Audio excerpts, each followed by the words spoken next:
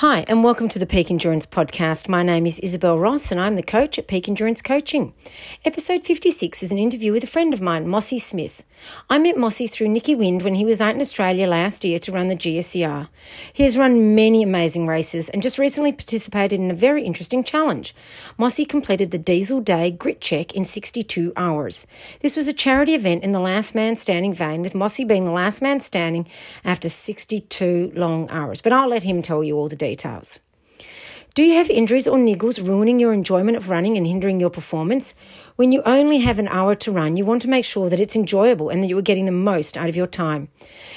Come in and see the specialists at Health and High Performance, where they utilise the latest in technology and experience to help you achieve the results you want and are capable of. Head to healthhp.com.au/run or find them on Instagram, Health High Performance. Thank you so much for supporting the podcast. Rating, reviewing and sharing helps more people find the podcast and grows the audience, which all helps when I'm contacting people to be interviewed. You can also go to my YouTube channel under the name Isabel Ross to see the video recordings of the podcast. Enjoy the interview with Mossy. Hi, Mossy, and welcome to the Peak Endurance Podcast. Good to see you, Izzo. How you been? Yeah, pretty good. You've been doing a lot lately. Do you want to tell my listeners a bit about how you got into running? And so, I know you've done quite a few big races, some of the races that you've done and that sort of thing.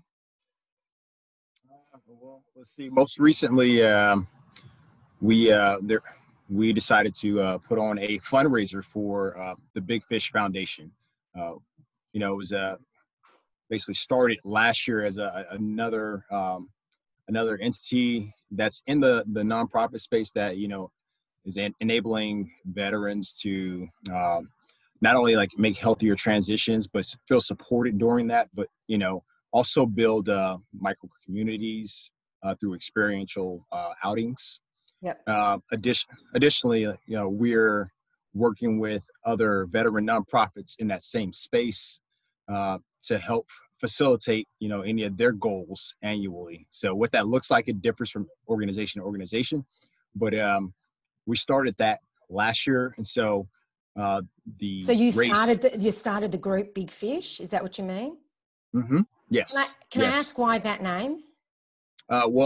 So my buddy, Brian Chantosh, fellow Marine, his call sign is Big Fish. Ah, okay. So, yeah. And there's quite a bit out there. If you Google the name, you will see why they call him Big Fish. Okay, I'll do that later. Yeah, but I mean, it's one of those things where, you want to try to use whatever your talents are, your story for good for another population. Yeah. So this is a manifestation of that.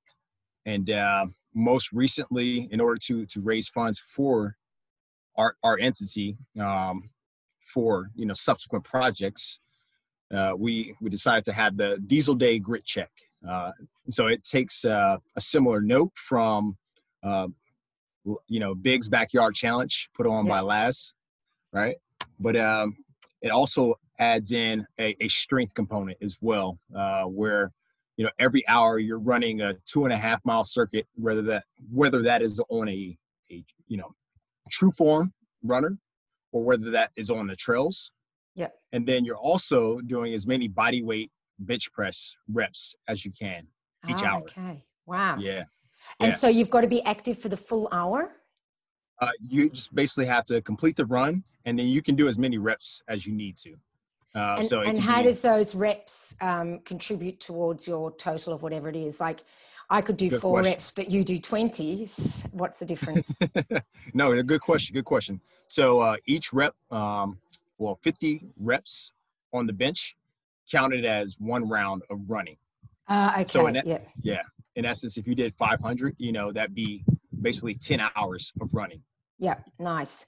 And so just for those listeners who don't know, can you explain a little bit about a true form treadmill? Okay. So the true form runner, it's to promote natural running form. Yeah. So my buddy Jeff, he got with Dr. Mark Cucuzella back east. Yeah. And they basically developed, refined this apparatus, and it looks like if you took a wood weight and curved it. Yeah. All right. It's basically supposed to promote natural footfall and shortening of the stride and a little bit of the forward lean as well. So if you land wrong on it, there's instantaneous feedback, it slows down. Yeah. So you're working. You're not, it's like the honest governor, out there. So it's your footfall and push off and everything is what keeps it moving. Yes. Yeah. Exactly. Yeah. Human power all the way. Yes, that's right. I've actually run on one before, and it is quite interesting, something different. Yeah. Okay. So each hour you would alternate whether it was the true form or the trail, or did you do the true form during the day and the trail at night? Each hour revolving. So there was a group of us. We were split pretty much down the middle. Half the group went on to start with the true form. The other half started on trails. Yeah. And we flip-flop every hour. Fair enough. That sounds good. And so you obviously were out there the longest. You were there for 62 hours. That's a long time to be keeping on moving. How did you manage that? Well, one step at a time and a lot of food. Some jokes. No, I mean, honestly, the group, that we started together as, it was more of a, it was a little competition fused in there, but it was more of a, hey, I want you to succeed. I want you to go as far as you can possibly go. And some of you are going to, figure out that, your boundaries are a lot further out than you thought they were. And each person that came into the event, an outright, animal in their own right, if you just look at their individual resumes. So it was a matter of like collectively, hey, how far can we push each other? Right. So that was the fuel, so to speak, at so least it's more a sort of everyone working together to try to get whoever eventually finished to the furthest point possible. Right. And it's just like ultra running, I mean, it is ultra running. It's looking out for each other, along the way. And that's true. Yeah. So when you say you ate a lot, what sort of things were you eating? I mean, I always love to talk about food. Let's see. I mean, there was a little bit of everything, from grilled meats to, whatever salads, like some of the stuff, like it flips out of my head, but, I'll tell you, there were gels there. There were chews, waffles. Trying to think, our buddy Nick, he was on the grill for most of the event, and anything that he cooked, I ate. And he cooked a lot. So you didn't get nauseous at all? You were able to eat the whole time? Yeah. Wow, that's awesome. Yeah. Wow. And the thing is too, it's like with it being 2.5 miles, it's not necessarily a speed game, right? At that point, it's just endurance, and you're not taxing the gut as much. True. So, if you're careful about how much you take in, cool. You can eat all day and all night. Yeah. And so the presses that you did, how many did you do each round? I believe I I started out trying to do maybe 15 or so. There's a picture out there somewhere, by the way. But I'll try and find it. I tried to do 15 or so, just to put in a modest effort up front. And other competitors, they were doing 5-0. 50. Wow. Yeah. So at that point, it's like, all right, blinders on, like do what you can do, and just keep chipping away. Ultimately, I maxed out myself, and I tapped out around 120-ish or so, for the entire time. Okay. And so towards the end, were you still doing them or just doing the running? It was all running by the end. All running. Yeah, I bet. Yeah. Because those upper body muscles would fatigue well before. Yeah. And definitely. And so did you sleep at all? Yeah. There was the ability to take a handful of naps. Nothing more than 20 minutes, maybe at a time. But it was you had to add in a bit of strategy. Usually with most of these challenges, you have to start either at the top of the hour or somewhere between, top of the hour and 5 minutes after, something like that. This one, you could start whenever you want it within that hour. Oh, okay. So if you could run 20 minutes, if you knew you had 20 minutes of run in you, you could start at 40 after and get it done, So you could start the first one, say on the hour, right? Do your 20-minute run.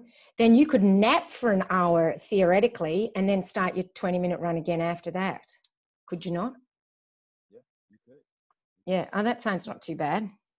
Yeah, but you better make it. Yeah, that's true. Yeah. So here's the thing too, I'll add, this was located at my buddy's house out there in Colorado, and where he lives with respect to Boulder, he lives up from the city, and it's about a little over 7,000 feet right in his backyard. Okay. So, where in Boulder is that? What's that called? It's called Nederland. I stayed with where he lives. I stayed with a friend in Nederland last year. Okay. Right Beautiful on. spot. Right Yeah, that's awesome. I loved it there. I would have stayed. You should have let me. Anyway, enough about me. And so 62 hours. How did you feel by the end? Pretty euphoric. It's just I'll be honest, and walking into it, knowing what I knew about everybody else, mentally I was prepared to be out a little longer if I had to. Oh, really? Physically, I don't know how that would have translated, but in my head, it's like, okay, at least 60 hours, but definitely shooting for 80, if we can. Seriously? Oh my God. Well, I mean, that's what you have to tell yourself. Put that big goal out there. Right. Yeah. Because if you told yourself 60 hours, then that's right. And then if everybody shows up at 60, then it's like, oh crap. Yeah, exactly. Yeah. So did the person who dropped out before you get to 61 hours? Oh, the gent, that was actually Tasha and I were the last two. And he was, I hadn't heard of him. Yeah. He was going strong, Yeah, he's a tough guy too. Yeah, easily. And to make me work a little bit more, he upped his numbers on the bench to the point where I think it was maybe about 10 or so hours after the fact where, I had to do more laps. Oh, wow. In order to overcome that lead. So, yeah. Oh, geez. That's hard. Yeah. Fair enough. Oh, well, good on him for pushing you. That's good. I mean, that's what you want, isn't it, really? That's what it's all about. Yeah. And how did you train for this? Honestly, I mean, I live out here in Southern Oregon, so horrible place to run. Yeah. What's that? Horrible place to run. Say again? Horrible place to run. Oh, yeah. Terrible. Yeah. No, it's just, I mean, as far as accessing backcountry trails, I can drive up 20 minutes out and there I am in the middle of nowhere, and so very lucky. Layer up, middle of the day, just go run, and basically just packing on the miles, Did you do much training during the night? I did a little bit. I actually tested, I did a little test about a month before, where basically the top of every hour I would run 1 mile. And I did that for roughly a day and a half just to see how that felt. And how did that feel? I'll say the first night was kind of rough. I realized that I need to go ahead and start implementing rest ahead of time, and not fight it, So that's where the naps came in. Yeah. Naps can have an amazingly restorative effect, can't they? Indeed. Indeed. And so what was your recovery like after that? Honestly, I mean, I'm probably still recovering just in some aspects. But, I'll say that, I didn't pop over. I hadn't had a long run up until just last weekend. And sorry, just tell the listeners, what date was it on? This was I believe the 5th of June we started on I want to say a Thursday morning. Yeah. And we're currently, well, in Australia, we are the 20th of July. Yeah. And you're still recovering. And I'm not surprised, to be perfectly honest. Yeah. Definitely. I went out for a long run. I mean, it ended up being a 40-mile effort last Saturday. And towards the end, I could definitely tell that I was still in the hole a little bit, even though I felt my nutrition and hydration were, appropriate. But just still, given the effort. A 40-mile run is tiring for anybody, really, isn't it? I mean, yeah. Yeah, whether or not you've done something epic, a few weeks before, I still think it's something quite big. So, yeah. Sorry, what was that? Missed that? Oh, I was just saying, yes, ma'am. It is. It is. It is. Yeah. And so, were you raising money for the Big Fish Foundation? Yes. So throughout the event, everybody basically took an outward face virtually and promoted the activities throughout the entire event via social media. So it could have been Instagram, Facebook, whatever. Just keeping everybody abreast and then directing people towards the website to donate. Yeah, fair enough. And how much did you manage to raise? Let's see. I had that number written down, but I can get back to you. Yeah, that's fine. I can put that in the show notes. So yeah, I'm sure people will be interested. And can people still donate to that if they would like to? Yes, definitely. Yeah. We are a 501c3 organization, so we're set up. So we are an officially recognized as a nonprofit entity. Yeah, right. And we're pretty transparent, as far as like our financials, and you can go to our webpage, donate that way, or you can, write old-fashioned checks and send them in the mail that way. Yeah. Cool. Yeah. All right. Thanks for that. Well, I'll get all the links and everything off you and put them in the show notes. Well, that's pretty amazing. But like I was saying at the start, you've done a few amazing things in the past too. Did you want to just talk about, you've run Badwater, haven't you? Yes, ma'am. Yeah. What was that like? Which time? So how many times have you run it? I've run it 4. I failed once, and I've been successful 3 times. Awesome. Yeah. And so was the time you failed the first time? No, that was 2012. That was pretty successful as far as initial, foray. I think like definitely with that event in particular, there's always a higher level of respect and preparation that you come in with it. Just because it seems like the consequences could be a little bit more dire as far as being able to extract oneself out of the environment quickly, to correct any issues going on. So I look back and I realized that my training was not necessarily as much as I needed it to be, as far as the heat acclimation and as far as the mileage, requisite to be able to put in some speed towards the latter end of that course. 2015, I took some of those lessons and flipped it and did a little bit better. And then 2018, I wanted to just go hard from the beginning and try to just see, what I had in the tank, and try to really throw down something fast for me, Yeah. And ultimately it was a beautiful failure. I'll say that much. It's good that you were obviously pushing yourself that much harder, and there's always that you're on the knife's edge when that happens. That's it. And I tell you, I fell off, and I could look back now at the Strava activity, and I can point to a couple F-ups where I'm just like, yeah, man, you shouldn't have been running that fast, in the first 20 miles. No way. Yeah. And then the drop off and finally, calling it around mile 90-ish, Oh, wow. Yeah. Yeah. So you still did quite a lot.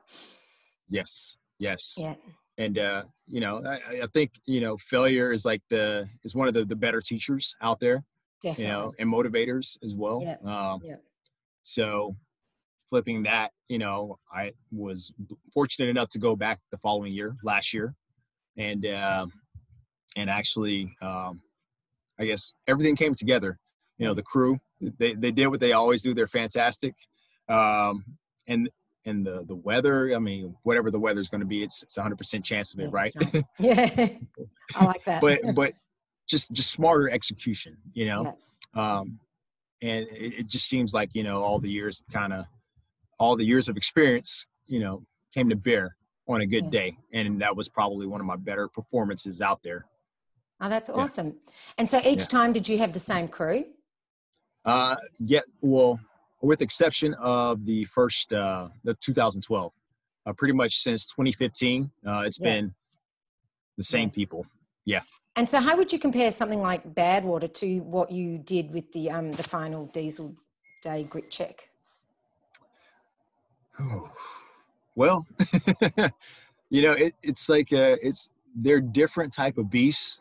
Yeah. They both deserve respect. I think that as far as the level of effort that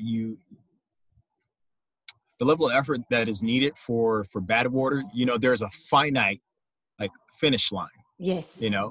And so regardless of where you are physically on the course, you look at that thing and it's huge because you're seeing the ripples of heat waves as you're running out of the Badwater Basin, and you're just like, all right, at some point down there I'm making a left turn. I can't see it, I have to believe it. I know that I'll get there, right?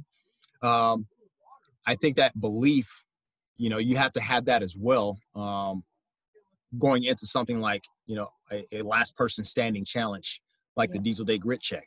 You don't know necessarily what the finish line is going to be. It's out there, and you're benchmarking these hours, maybe 24, maybe 48, maybe 60, maybe 80, but you have to believe that, you're going to hopefully be one of the last people to actually reach that, and do what you can smartly to get to that point, Yeah, because I guess that it's the pacing that's the issue here, is because you don't know how long you're going to go, you've just got to be a little bit more conservative, perhaps.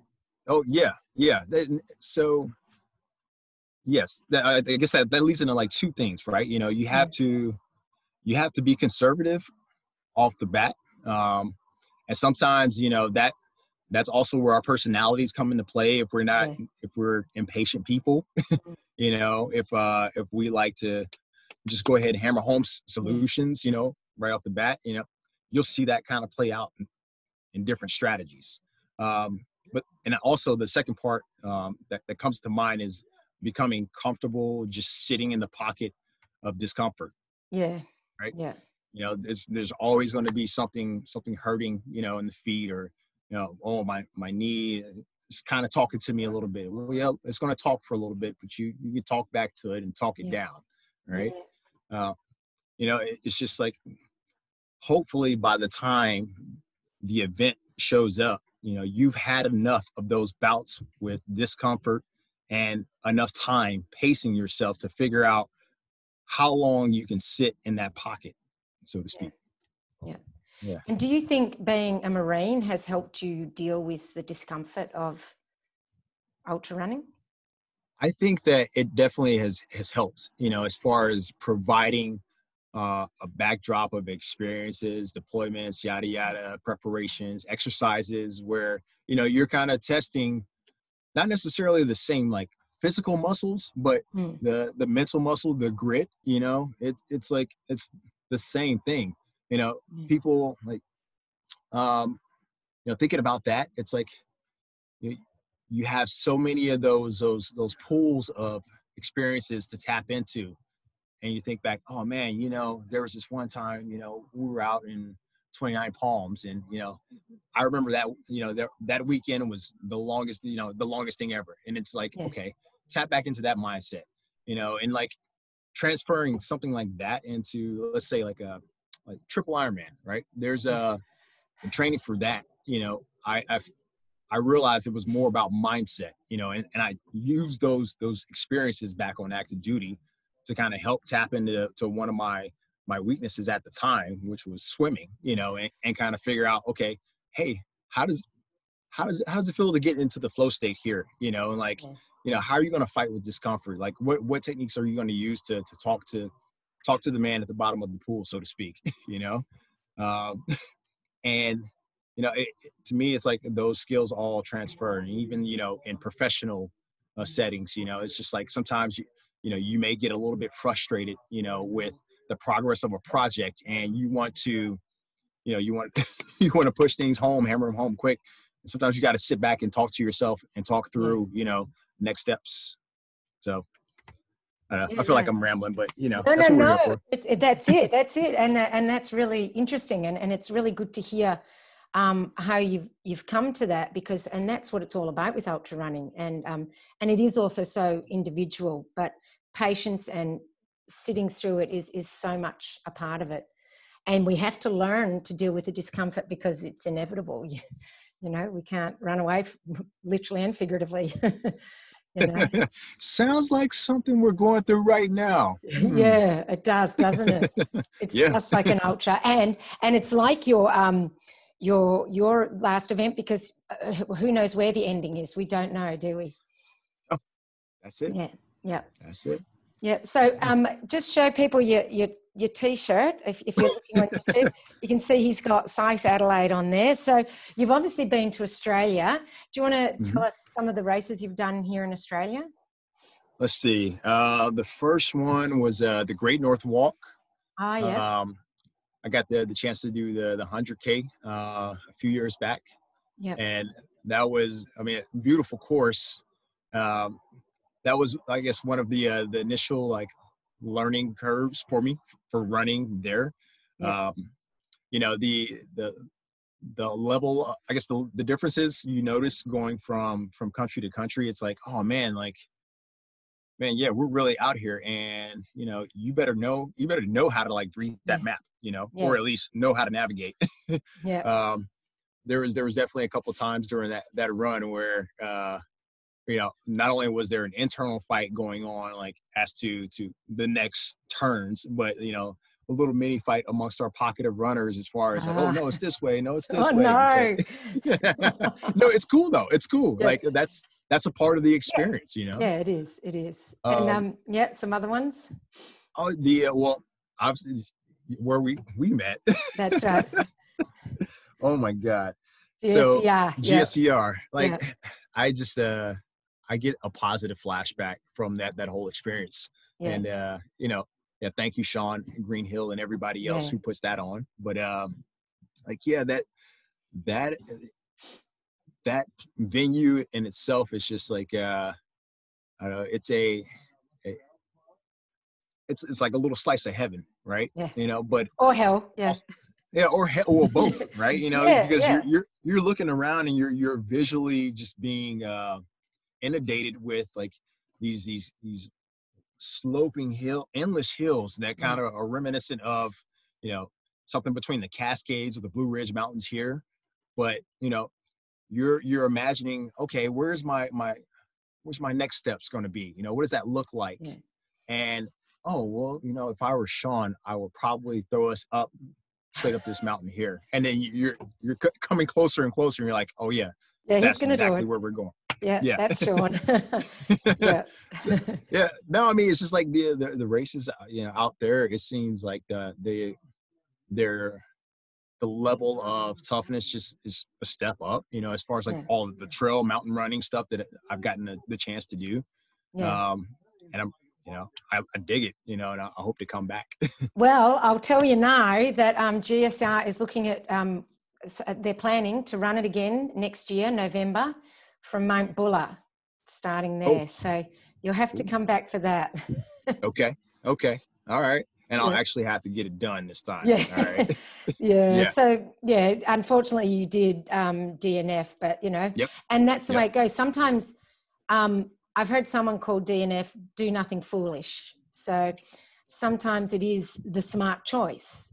And how did you reconcile yourself to DNFing after that?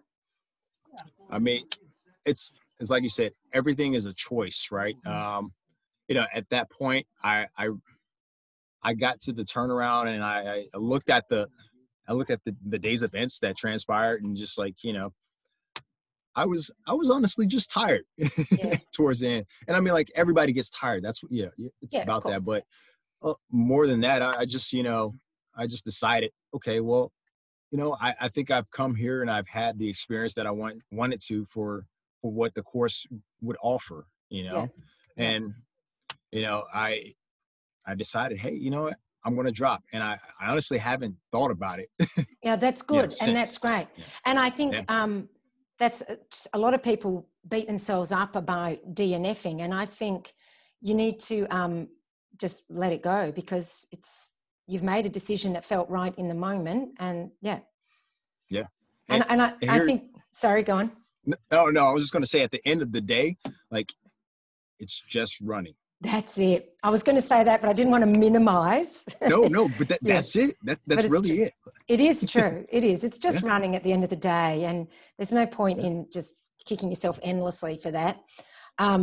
Yeah, and I was going to say, you said you were tired, and oh yeah, sure, but I mean, you're used to, what the tiredness of race tiredness feels like, so I'm sure it was sort of upper level from just ordinary race tiredness. Yes. I mean, by that point, we're looking at collectively, like, a lot of training going towards Badwater earlier in the year. And usually it takes me a good 2 or 3 months to feel right after that. And the year prior, the training for Badwater and the races in between, that kind of staged up for those two events, and just work travels. Yeah. And, all that just taking a collective toll, It and does, it's just like, because stress is stress. It doesn't matter where it comes from. Yeah. That's it. So and for your training, what sort of on average for these big races that you do, what does your training, what does an average week look like? I guess this kind of goes back to high school track and cross country days. Like, I was definitely not the kid that would put on like the high miles. And I'm still not, I may crack 100 once in a blue moon, maybe, but usually I'm floating around 70-ish. Okay. When I'm in the bag, when I'm really in the training bag. Yeah. And it's like at least one of those days is dedicated to speed work, because I think that's still important. Yes, I agree. So it's like that, and the long runs, on the weekends, that's bread and butter, Yeah. So you do, say, one speed work session a week? Yes. And it'll one, be sorry, go on. No, I was just going to say, so to clarify as well, we say speed, but technically it's like long interval training, right? Yes, that's right. So it's just like 1,000 meters up to 3,200. I'll play in there, with different intervals, but that's enough for me to at least get going through the gears and like work out some of the kinks and feel fluid when I'm going for some of these longer runs at slower speeds. Yeah, because of course, doing that higher paced work not only works the systems, but also increases efficiency on your long runs too. So it's very important. Yeah. Yes. And so what do you do like the other days? Just sort of, just general sort of easy runs? Yeah, general, more conversational pace, maybe a little faster, but not nearly touching the same set of gears that I'd use for the long interval training. So what that manifests into is maybe anywhere between 5 to maybe 15 miles, on a given day. And that may be broken up into 1 or 2 runs, throughout the day. And that basically gives way to some longer runs occurring on the weekends. Yeah, because of course you've got to build towards that as well, and building the aerobic system for that as well. And you do some sort of strength work? Yeah. Prior to this year, I mean, I would always, I wouldn't always be in the gym, right? There was a time when I was a gym head, but always body work, pull-ups, push-ups, sit-ups, swimming, occasionally biking. yeah, I mean, like strength work is definitely key. Yeah, I agree. And I can definitely feel when I'm deficient with it. It's just Yeah. like, sometimes the hitches will occur in the stride, or maybe I'll get certain pains later on in longer runs, when those were definitely absent when the program was incorporated. Yeah. So are gyms open where you are yet? Yes, there's actually a couple gyms open here now, but Awesome. I'm not taking any chances though. Oh, okay. Fair enough. Yep. Yeah. Yeah. That's fair enough. All righty. And so are there any sort of tips that you can give people for, for managing themselves over those long sort of events? Let's see. Come in with the rest plan up front. Have an idea of, at least ABC goals, so that you at least have something that you're working towards. I guess people always need something to work towards. So, know that you're going to go through like the waves of ups and downs, but it's just, if you're always like, okay, well, I'm going to try to get to 60 or I'm trying to get to 50 hours. Now, at least you're moving through that and you're not getting stuck in that rut of what you're experiencing in the now, because you're still looking a little bit forward to the future. That, and, bring enough equipment. I say equipment, right? But what I really mean is like, enough clothing if you got it, clothing and shoes, keeping in mind like the feet, they're going to swell. So it seems simple, but it's just like, it's something that we take for granted. We show up with one pair of shoes and it's like, oh, well, 48 hours later, man, you're going to be busting out the side of those things. So I always have another pair of shoes at half a size up. So yes, exactly. Yeah, so important. And have fun with it. Crack some jokes, talk some smack, in a good way, in a loving way. Yeah, and I mean, that's the thing. We do this for fun, so we should try to, enjoy it as well and not be serious about it, but not so serious that it takes away from the fun. That's it. Yeah. All righty. Well, thank you so much for joining me to talk about your event. And what I'll do is I will put, like I said, all the links in the show notes. And you sent me a little video. Is that all right if I add that video to this as well? Oh, sure thing. Yeah, that's courtesy of the guys from True Form. So yeah. Yep. Cool. I'll do that as well. Excellent. All right. Well, thank you so much. No, thank you for having me. I appreciate talking with you as always, Izzo. All right. See ya. Cheers. Well, I find it really interesting how he related his work to how he copes with the challenges of racing. I also find it often works in reverse too. As I said earlier, if you haven't already, get onto my YouTube channel to check out the video of this podcast. The link will be in the show notes. In next week's episode, I chat with Buzz Burrell, one of the men behind the Fastest Known Times website. In these days of no racing, FKTs could be the way to go. With so many restrictions in place, it's more important than ever to have a structured plan to ensure you maximise your training. Races will eventually return, but in the meantime, there are many other challenges you can find. If you need an individualised plan, email me, isabel@peakendurancecoaching.com.au to chat about a training plan. Have a great week of training, stay safe and well, and remember, with a little kindness and grace, we will get through this together and come out stronger and more resilient.